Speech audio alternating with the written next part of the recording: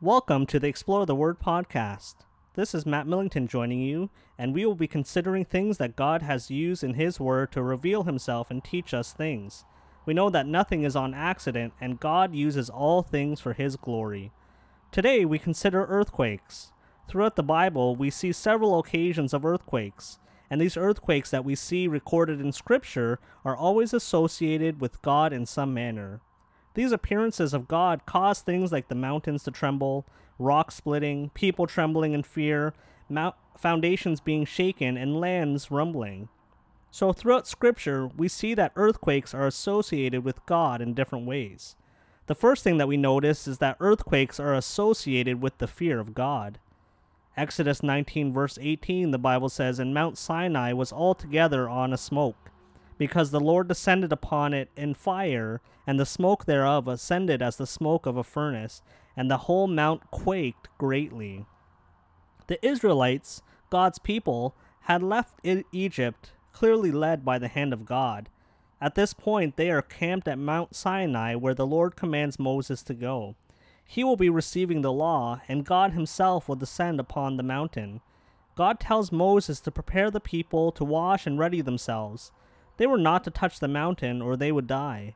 Moses had done his best to prepare the Israelites, but we see in verse 16, the Bible says, "Thunders and lightnings, and a thick cloud upon the mount, and the voice of the trumpet exceeding loud, so that all the people that was in the camp trembled." So not only do we see the quaking of the mountain, but the trembling of the people. And this is the same Hebrew word that is used to describe both actions, to tremble, the trembling of the mountain and of the people, the same quaking. This is also seen in Psalm 99, verse 1. The Bible says, "The Lord reigneth, let the people tremble. He sitteth between the cherubims, let the earth be moved." So we see earthquakes are associated with the fear of God, and that trembling that's associated between the earth and the fear of the people. But as well, we see that earthquakes are associated with the judgment of God. As so often the Israelites did in the Exodus with Moses, is they complained. In Numbers, we see the people complaining of the leadership of Moses. Moses calls upon the judgment of God, and he says, "If God has truly sent me, the ground will open up, killing you, showing that you have provoked the Lord." And sure enough, in Numbers 16, verse 31, the Bible says, "And it came to pass, as he had made an end of speaking all these words, that the ground clave asunder that was under them, and the earth opened up her mouth, and swallowed them up, and their houses, and all the men that appertained unto Korah, and unto their gods." So God used the quaking and the moving of the ground to swallow up those who provoked him as judgment. And if you're familiar at all with prophecy and in Revelation, you know this sounds familiar, as this is prophesied in Revelation, where God's judgment, we will see a great earthquake. So not only is it associated with the judgment of God, but thirdly, we see that earthquakes are associated with God's speech, with his speech. The prophet Ezekiel, when being called in Ezekiel 3, when he hears the voice of God as a great rushing, or the Hebrew meaning also means a great earthquake, is what it sounded like. Psalm 29, which is a psalm of the voice of God, in verse 8, it describes it as, "The voice of the Lord shaketh the wilderness, the Lord shaketh the wilderness of Kadesh." So when God speaks in Scripture, we see it come in many forms, including a gentle whisper when he speaks to Elijah. But other times, he sounds like thunder, a rushing wind, or as we see in these examples, an earthquake. Earthquakes are associated, fourthly, with the glory of God. In Isaiah 6, verse 3, when we see the seraphims declaring the glory of God, we know they're crying, "Holy, holy, holy," speaking of the Father, Son, and the Holy Spirit. But in verse number 4, after this, we see that the very foundations of the temple are shaken by the glory of God. And we see that the post of the door moved at the voice of him that cried, and the house was filled with smoke. And this is a representation of the presence of the glory of God. So we see upon the glory of God descending into the temple that the very foundations of it are shaken by the presence of his glory. Haggai 2 verse 7, the Bible says, "And I will shake all nations, and the desire of all nations shall come, and I will fill this house with glory, saith the Lord of hosts." So once again, we see that the presence of God, or the glory of God, will shake all nations.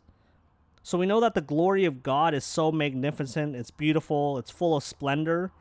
But also in the Hebrew meaning of the word glory, we see that it has the definition of being substantial or weighty or heavy. So this is the idea that when the glory of God descends upon frail humanity, upon this earth, it displaces things. And we see the evidence of him being portrayed through the quaking of the earth, or the quaking of people. So earthquakes are associated with the glory of God, but we see finally that earthquakes are associated with the gospel of God, with the gospel of God. So the two most important events in history, we know that they are the crucifixion and the resurrection of Jesus Christ. And in both of these historic events, we see that these two things were accompanied by an earthquake.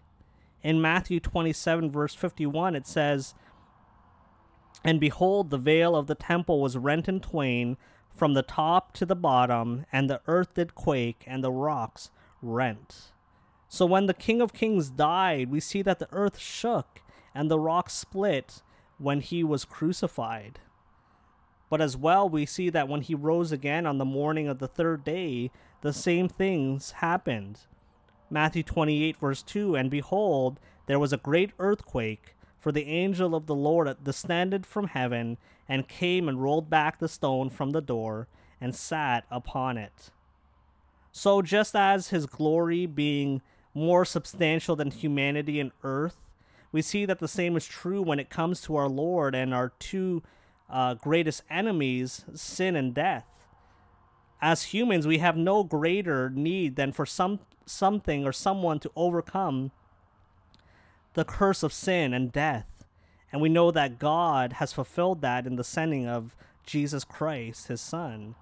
So we see that God is greater, and he is more substantial to overcome these two problems. God in his glory and power have swallowed the power of sin and death. In 1 Corinthians 15, we see a great example of this in these verses pictured. In verse number 54, the Bible says, "So when this corruptible shall have put on incorruption, and this mortal shall have put on immortality, then shall be brought to pass the saying that is written, Death is swallowed up in victory. O death, where is thy sting? O grave, where is thy victory? The sting of death is sin, and the strength of sin is the law.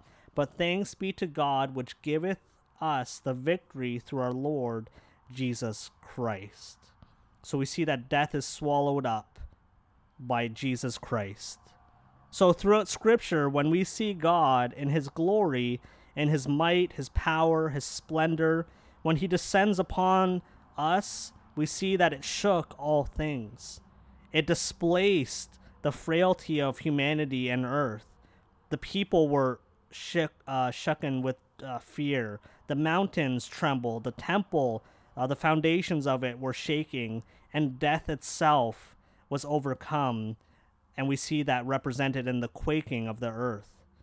Hebrews 12 verse 28 says, "Wherefore we receiving a kingdom which cannot be moved, let us have grace whereby we may serve God acceptably with reverence and godly fear." Listen, today, if you are a believer, if you are saved, we serve a God who cannot be shaken or moved. So let us serve God with reverence and fear, as we see in Hebrews 12 verse 28. So I hope that as we considered earthquakes, that it's given you a greater picture of who God is and what he did when he descended upon this earth because of who he was, of his power and might. And let that give us the confidence that our God cannot be shaken or moved, but as well encourage us to serve God with fear and with trembling. So that is it. I hope that you continue to explore the Word, and we will see you next time as we consider things. God bless. Take care.